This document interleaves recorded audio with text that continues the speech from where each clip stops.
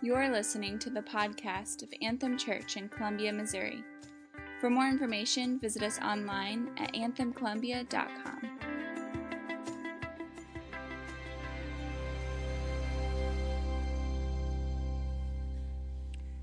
All right. Well, good morning, Anthem Church. Welcome. We'll bring the lights up in here. Glad you guys are here. My name is Stan Hayek, one of the pastors on staff.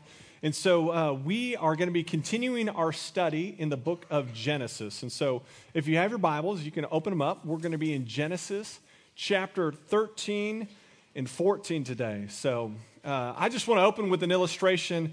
And today we're going to see the security that God provides as our Father and the security He offers. And so I want to share a little bit of story about my dad. My dad... he offered me quite a little bit of security growing up. My dad was 6'3", 240, and just farmer strong, okay? And what I mean by that, like he had, his hands were like a catcher's mitt. In fact, I think I even got a picture, Brock, the one with like the birthday cake. Oh, no, okay, that one. So that was my dad. Look, just, you see those hands there?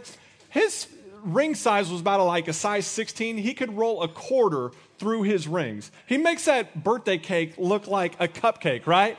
And so another picture of my dad, this is my dad, like stereotypical smile on his face. The other picture, Brock, is him smiling. I think he's given my little sister her birthday spankings there, but always had like the flannel cut off. He's a powerful dude.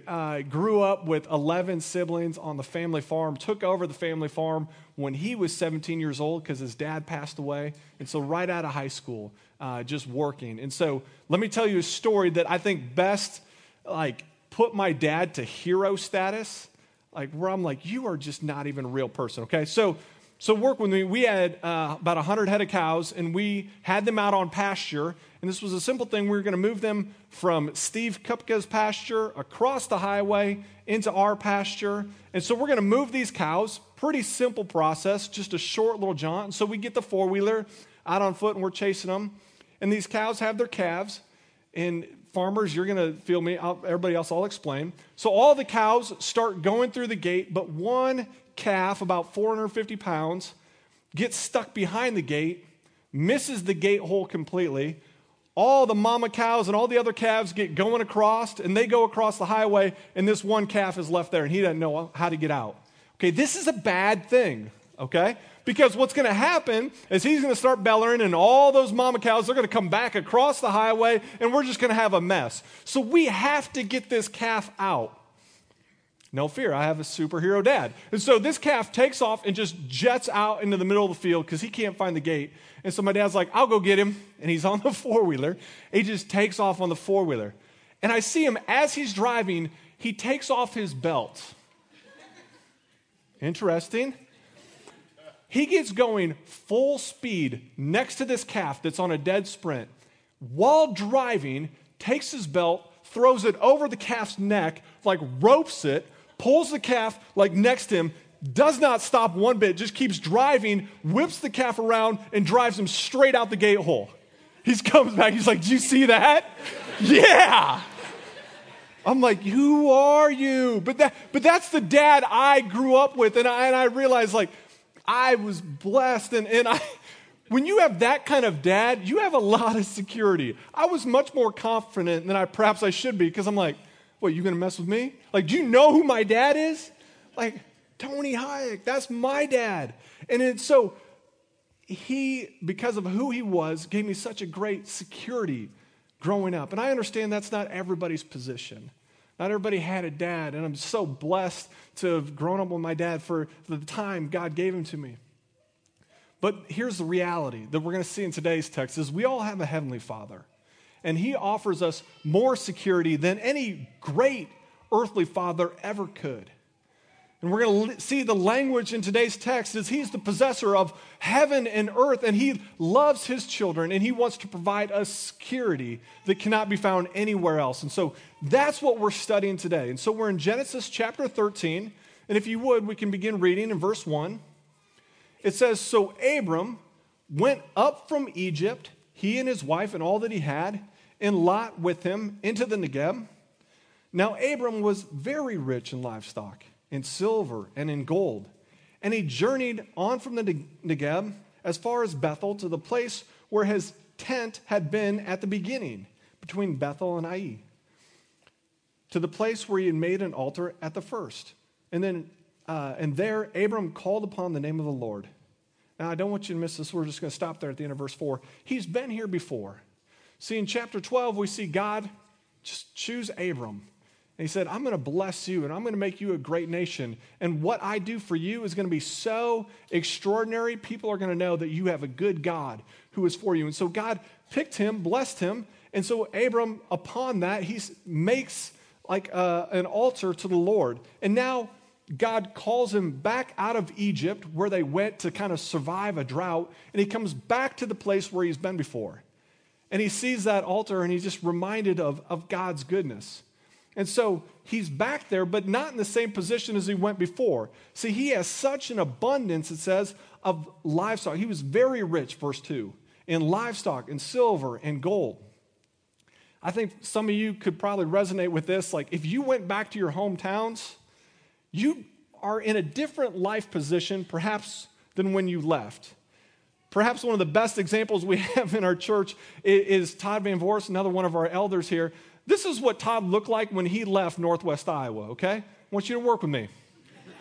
It's one of your elders of your church, okay? You're like, what kind of church are we doing? Braided goatee, all that. And so Todd left his town in Northwest Iowa as a single dude, continuing his music career in hardcore, like with his hardcore band that was moving to Ames, and he's like, that's where I'm going. So some people's last image of Todd is this guy, okay? If Todd went back now, here's how he would go back now. Here's Todd in a picture of his family. Look at him.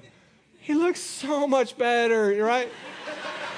So much better. And he married really well. And so there's Todd and Paige, 6 kids, another one due very soon. And so can you imagine like somebody seeing Todd in the grocery store and like, this is not the same thing. So it is with Abram when he comes back. He comes back and it's like, whoa, you are so stinking blessed. What is going on? And how blessed is he? Verse 5. And Lot, who went with Abram, also had flocks and herds and tents, so that the land could not support both of them dwelling together. For their possessions were so great that they could not dwell together. And there was strife between the herdsmen of Abram's livestock and the herdsmen of Lot's livestock. And at that time, the Canaanites and the Perizzites were dwelling in the land. Here's what's happening. Do you understand from the text? These guys are so blessed. Abram is very blessed. And I would say Lot is more blessed by association. Because the promise from God was to Abram saying, this is what I'm going to do with you. But his nephew Lot is kind of around him, and he's being blessed as well by association just through being with Abram. It reminds me of last year, planted some fruit trees. Man, I love like a good apple tree, good pear tree. Planted some. Well, then we had a stinking drought here in Missouri. And so I am like trying to save these trees because they don't give them away. And so I'm watering them on a regular basis. Watering the tree, but the grass around the tree, absolutely lush, tall, super like that deep green in comparison to the other stuff in the yard, right? The grass was blessed by association. And so it is with Lot. He is kind of blessed by association. And we're going to see that he removes association and it doesn't go super well for him. But he's blessed by association because he's around Abram. And so Abram says to Lot in verse 8, hey, let there not be strife between you and me, and between your herdsmen and my herdsmen, for we are kinsmen. Is not the whole land before you? Separate yourself from me. And if you take left hand, then I'll go right. And if you take the right hand, then I'll go left. Okay? So Abram just has this open hands approach. Hey, Lot, you want to go left? I'll go right. You go right, I'll go left. You pick, buddy, wherever you want to go. And so, again, the amount of livestock that these two must have had where they have to spread out and they can't work it out. But here's a spoiler alert. We're going to keep studying in Genesis. Lot's life ends with him poor, drunk, and alone in a cave. Had he known what was coming, Maybe he would have taken that suggestion, hey, maybe we should split up. It's like, no, let's not do that.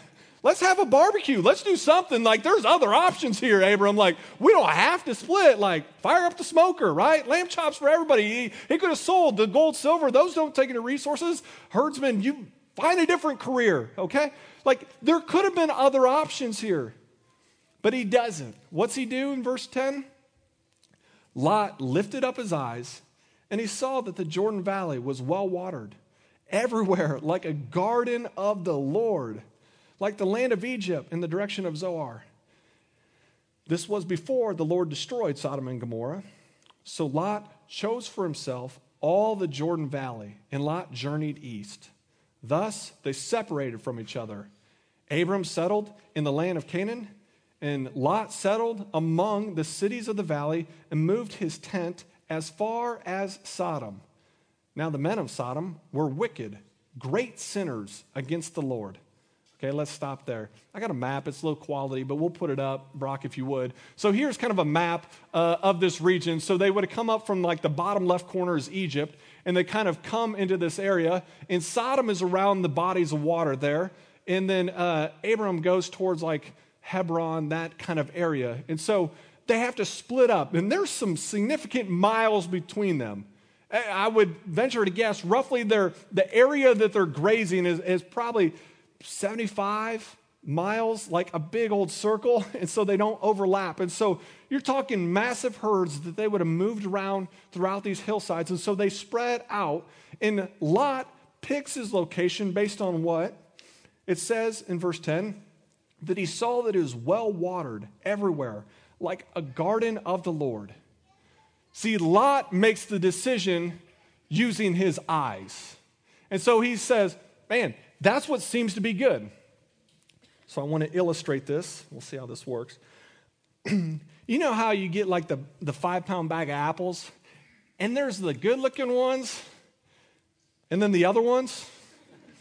And in my house, I wish I could say like, oh, family, you have the good one. No, I start with these ones and like kind of work through, and then you're left with the not as pretty-looking ones, right? And then you're like, I really don't want it, so you leave them in the bag on the counter, and then eventually, like, they get really icky, and then you pick them up, and there's the wet spot on the counter. No one else, just me? Okay, right.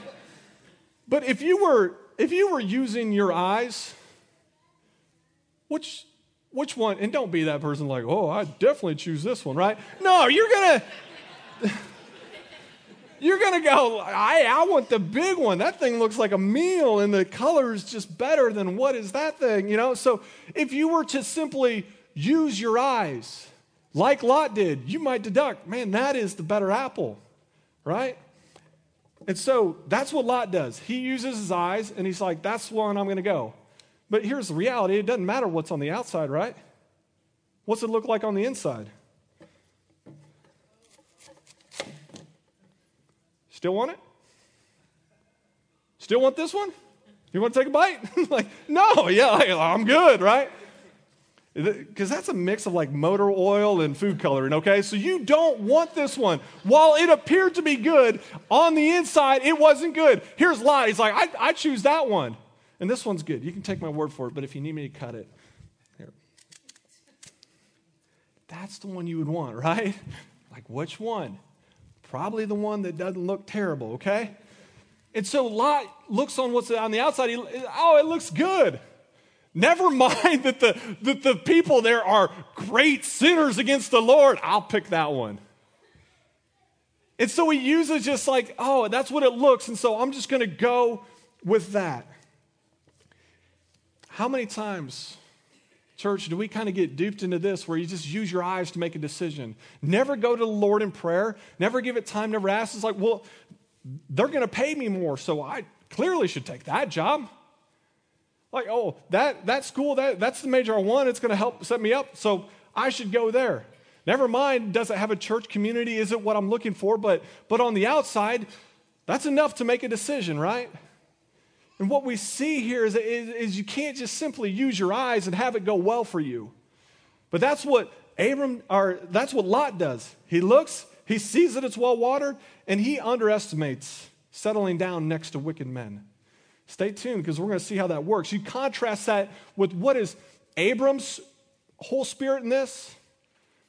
He's saying, man, my security is in the Lord, so I have open hands. You take left, I go right. You go right, I go left. Abram has this security that is found in the Lord. And so he's not so grabbing on to what looks good. He knows and recognizes that anything that's good is going to come from the Lord. And so Abram has this surrendered kind of spirit. Lot finds security in possessions, I would say it like that. Lot finds security in this land. Abram finds security in the Lord. See how this gets played out. The Lord said to Abram, after Lot had separated from him, in verse 14, lift up your eyes and look from this place where you are, northward, southward, eastward, westward. For all the land that you see, I will give to you and to your offspring. I will make your offspring as dust on the earth, so that if anyone can count the dust on the earth, your offspring will also be counted. Arise, walk through the length and breadth of the land, for I will give it to you. So Abram moved his tent and came and settled by the oaks of Mamre, which is Hebron, and there he built an altar to the Lord. Abram has this open-handed approach, recognizing that my security comes from the Lord. And so, God, I need you, I'm secure, whatever you would have. And coincidentally, did you catch that? He goes west, but God says, oh, here's the thing. I'm not only giving you the west, north, south, east, it's all yours. He says, walk around in it, buddy, because you get to inherit it all. You and your offspring, you get it all. And so God just blesses him, and Abram rightly responds. And you see there with worship, and he does that by building an altar. That's kind of like his MO, right? He's going to mark it up by an altar and worshiping and saying, man, God provides. What can God do with open hands? It's this reality that God gives and God takes away, but do we have open hands, willing to not only give God what is due him, but in doing so also receiving what God would have for us? Does that make sense? You contrast these two. Lot, oh, this is what I want. We're going to see how that works out to have a closed hand, but what we're seeing here is look what God does with open hands. God chooses to just bless him. For me, this is how this gets worked out. I have a thick head, and I feel more like Lot oftentimes, where I'm like, I want the big apple. I want this. Recently, about a year and a half ago, it was like, man, I need a new truck. My truck, I got it off of like a online auction thing, sight on scene. Probably should have seen it before I bought it, but I went with it, and it worked. But a pull in the big church trailer, this was before we had a building, and there's just sounds coming from it, and I'm like, oh, I need a truck. And so I didn't pray about it. I'm just like, that's what I need. I know that's what I need. And so nobody can resonate with this, but maybe a few guys out there. So you get on, you say, okay, I'm getting on Auto Trader, cars.com, looking at Craigslist, Facebook Marketplace, know exactly what I want. And you just start searching and quickly become like overwhelmed. You're like, wow, what I want is really expensive. And so, but you're trying like, oh, I got to make it work. It's like, maybe, if I donate a little plasma, we sell some of these kids' toys, like maybe I can go get that truck. And so you're just trying to do all these things. And I remember trying to make it work and having these conversations with my wife about how I really need a brand new truck. And she's like, I don't think you do. And I'm like, no, I do. Have you prayed about it? No, but I'm pretty sure this is what God would want because it's what I want. Some of you are elbowing your spouse right now. But this reality is like, I'm going to go get that. I remember just getting in that spot where it's like, okay, God, and I remember him just working on me. He's like, are you content with what it is that you have right now? Like, are you just thankful that you do have a truck that can pull a church trailer? Are you thankful for what you have? And I was like, okay. And I got to the spot where it's like, God, you're right. Thank you for the vehicle I have. Thank you. I trust you. And I'm telling you, church, no sooner do I let go of that. Joel Wise gives me a call. He's like, hey, I'm trading in my truck. You want it? I'll take care of you. Really? Really? I go like this? And isn't that how it often works? You see people with jobs or relationships, it's like, I want it. And God gets them to a spot where it's like, okay, I give. And God's like, perfect. Now your hand's finally open where I can put in there what I wanted to do the whole time. And this isn't like some great equation where somebody's like, I figured out how to get a new truck now. Thanks, Pastor. Like, no. Like, God cannot be mocked and manipulated like this. But I'm just saying, from the text, what do we see? From the text, we see someone open their hands and God said, that is awesome. Here's what I'm going to do. North, south, east, west. And oftentimes, the reason to open your hands, not only to give God what is due him, but the ability for us to receive what God would want for us. And we can do that because of a security that God is good. And we can open our hands saying, Lord, you give, take away. Blessed be your name. Your kingdom come, your will be done. Not mine, yours. That's the posture that God would have for us. Contrast that with Lot's who's saying, no, that's fertile. That looks good. I'm going to go get that. Well, how does that work out? Chapter 14, we see a battle brewing. And so if you see in chapter 14, all these kingdoms are coming together. And in verse 9, we see that there's 4 kings against the 5 kings of Lot's kind of area. And in this valley, a battle is going to take place. And in verse 11 of chapter 14, we see, so the enemy took all the possessions of Sodom and Gomorrah, all their provisions, and went their way. And they also took Lot, the son of Abram's brother, who was dwelling in Sodom, and his possessions, and went their way. Let's stop there. We see that Abram's nephew, Lot, where was he when we kind of left him in 13? He moved his tent as far as Sodom. What does it say here in verse 12? He was dwelling in Sodom. This city that would have had walls and strength to it. And he's saying, I don't want to be in a tent. If I'm going to be secure, surely these city walls and this stone offers more security than a tent. And so he moves into town. And again, what was said of these guys in the end of 13, they were great at being wicked. Lot overlooks that and makes his home within their walls. And I believe he had to be thinking, surely these stone city walls are going to offer security that I need. And in a day, he goes from being securely within the city to being a prisoner of war. Not only him, but his whole family and all of his possessions.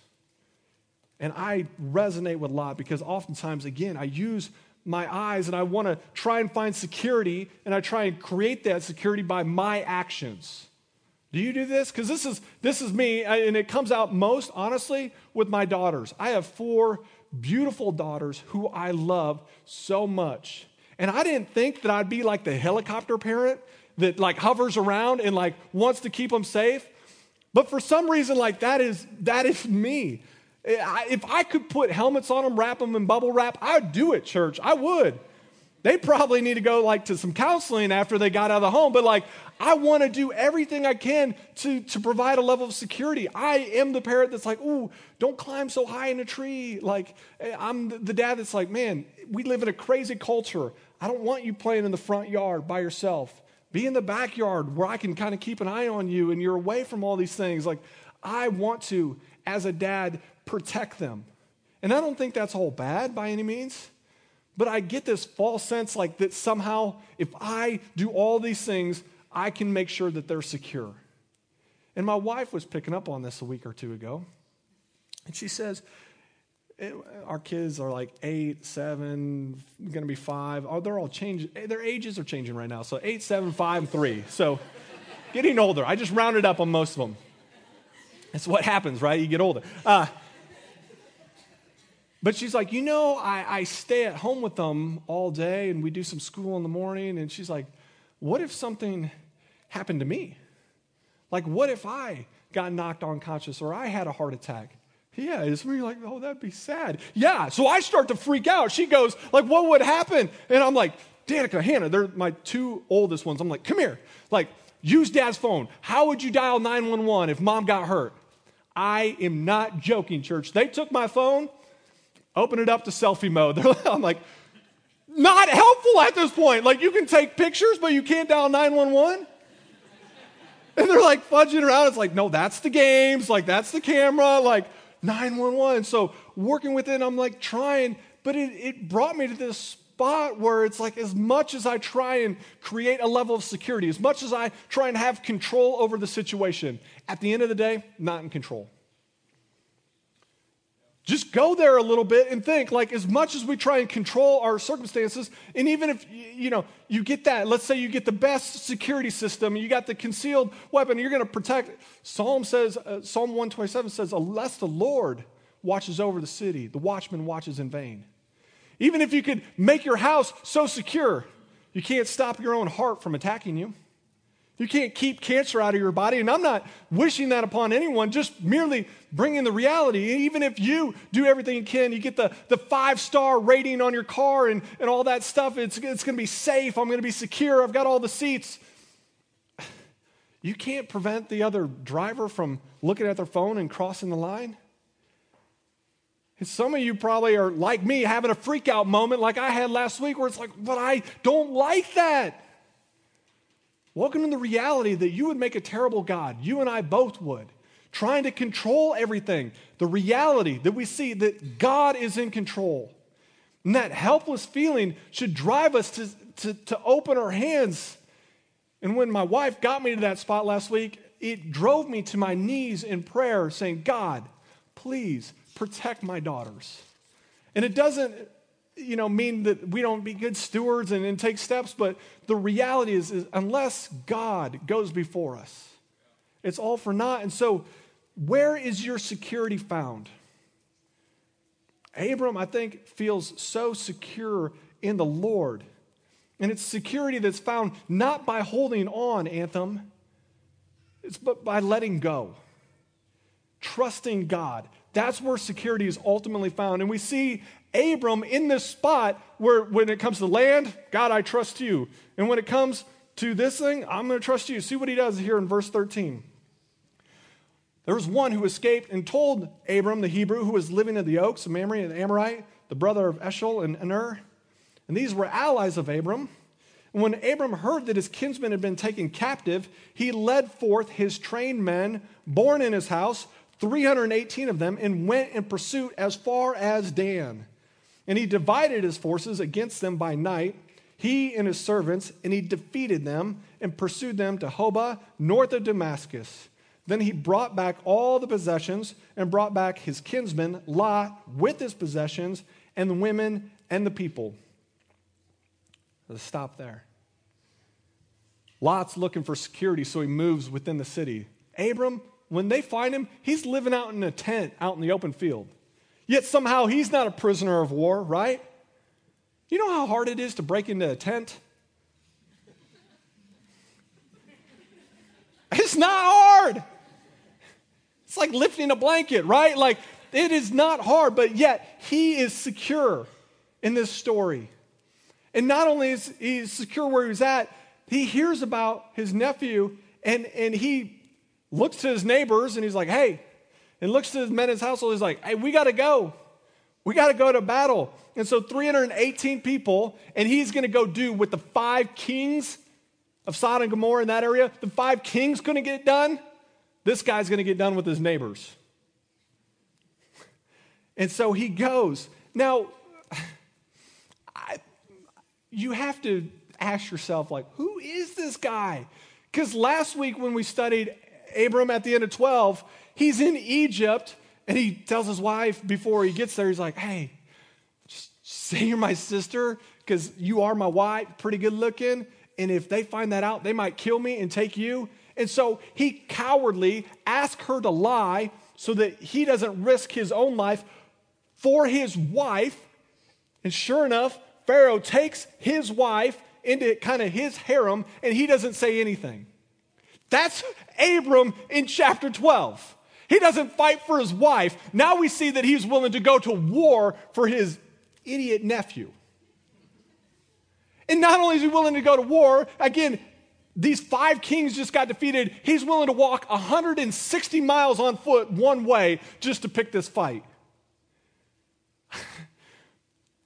I can resonate with Abram when it comes to high highs and low lows. Amen?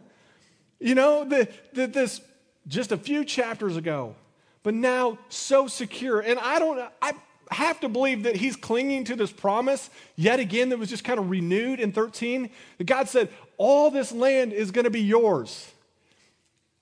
And I don't know if he could comprehend, but he had to deduct, like, I guess I'm not going to die then. Like, I believe at that point, you could have said, Abram, you want to go skydiving without parachutes? He would probably have said, sure, why not? I don't know how this is going to work out, but God is for me. I am so secure in that.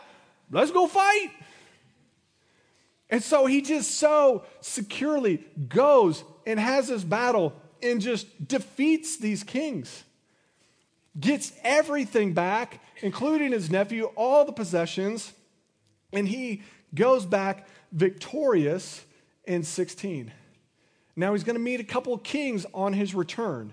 We're going to see the first king is kind of a priest of God and gives a blessing, and the second king attempts to give Abram the spoils of war. In verse 18, it says it like this: And Melchizedek, king of Salem, brought out bread and wine.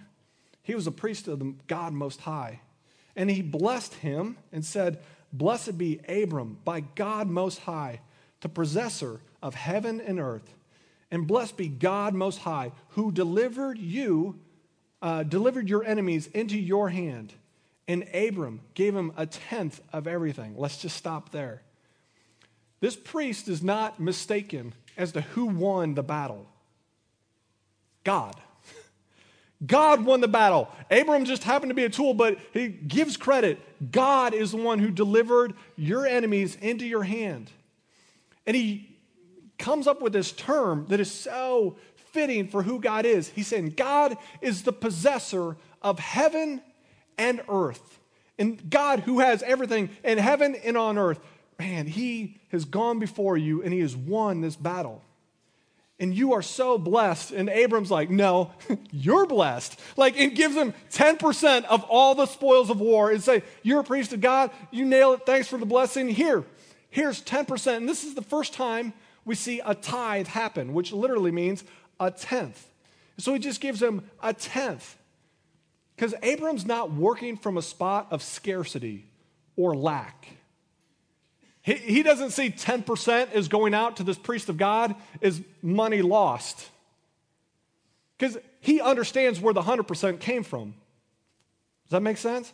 He understands God is given. He was just a guy with his sandals, his wife, and he didn't have a whole lot. He has a whole lot more now.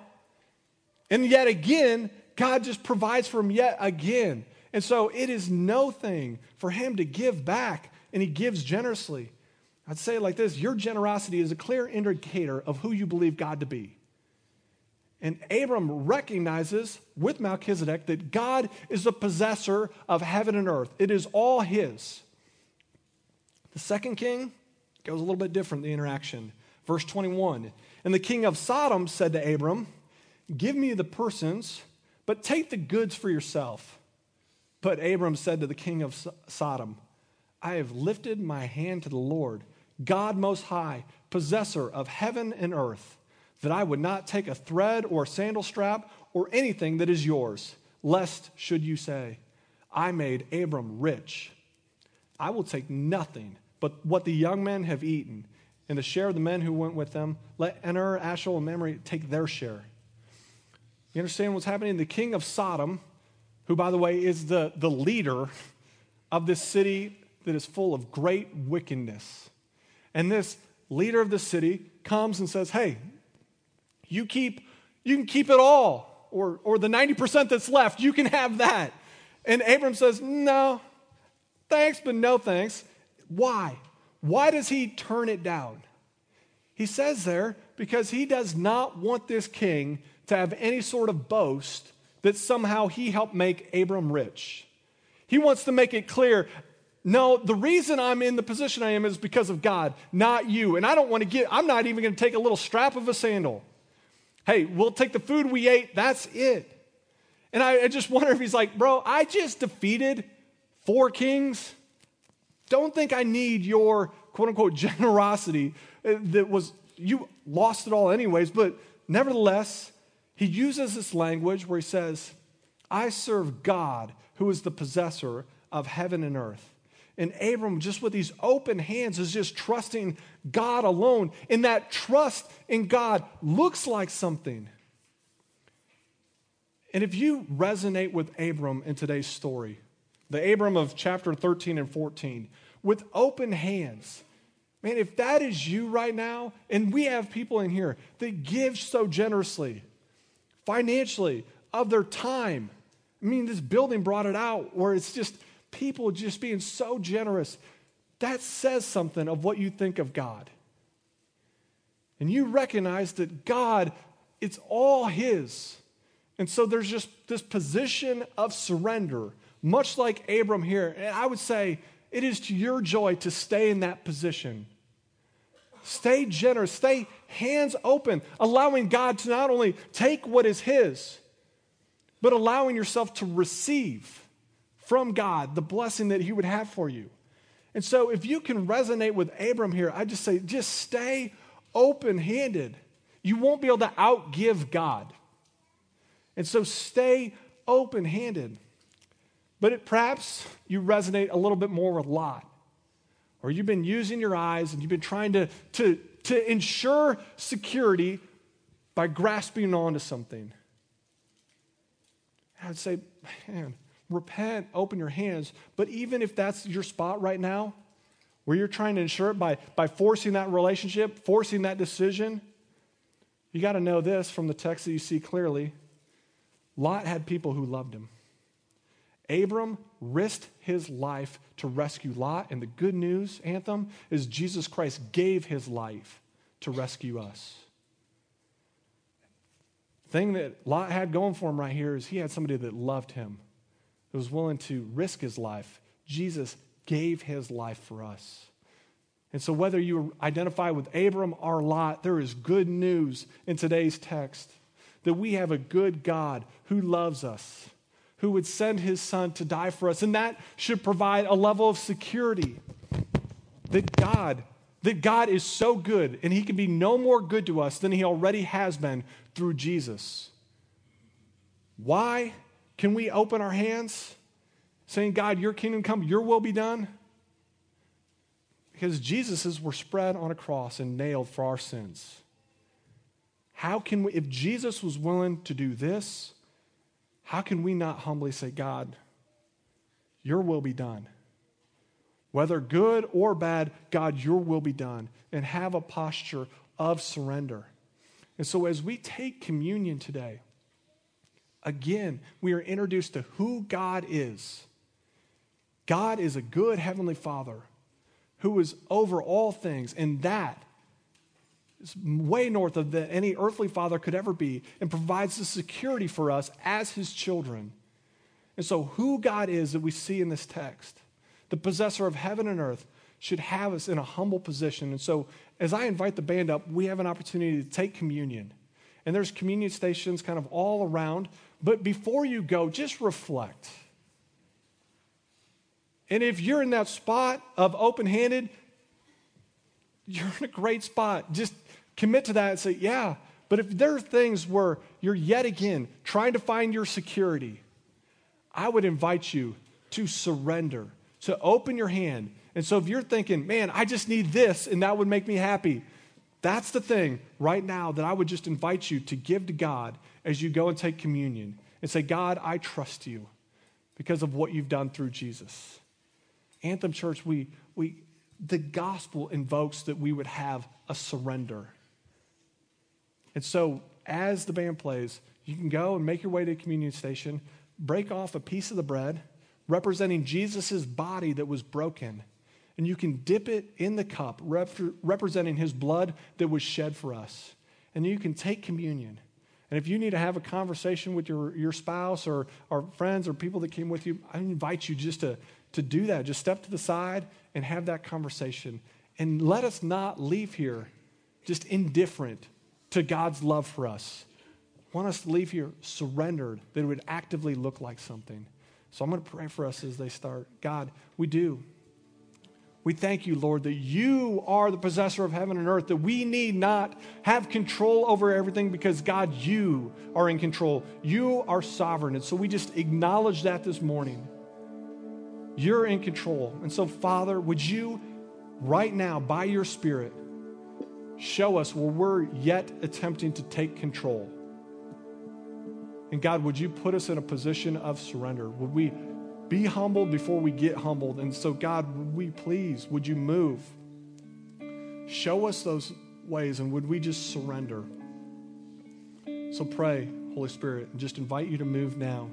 And God, would you please just embrace us with your love as we take communion today? Would we just begin to know the overwhelming love that you have for us and the security that we desire that is ultimately found in you? And so, Heavenly Father, invite you to move. And pray this in the name of Jesus. Amen. Again, when you're ready, you can make your way to the communion table.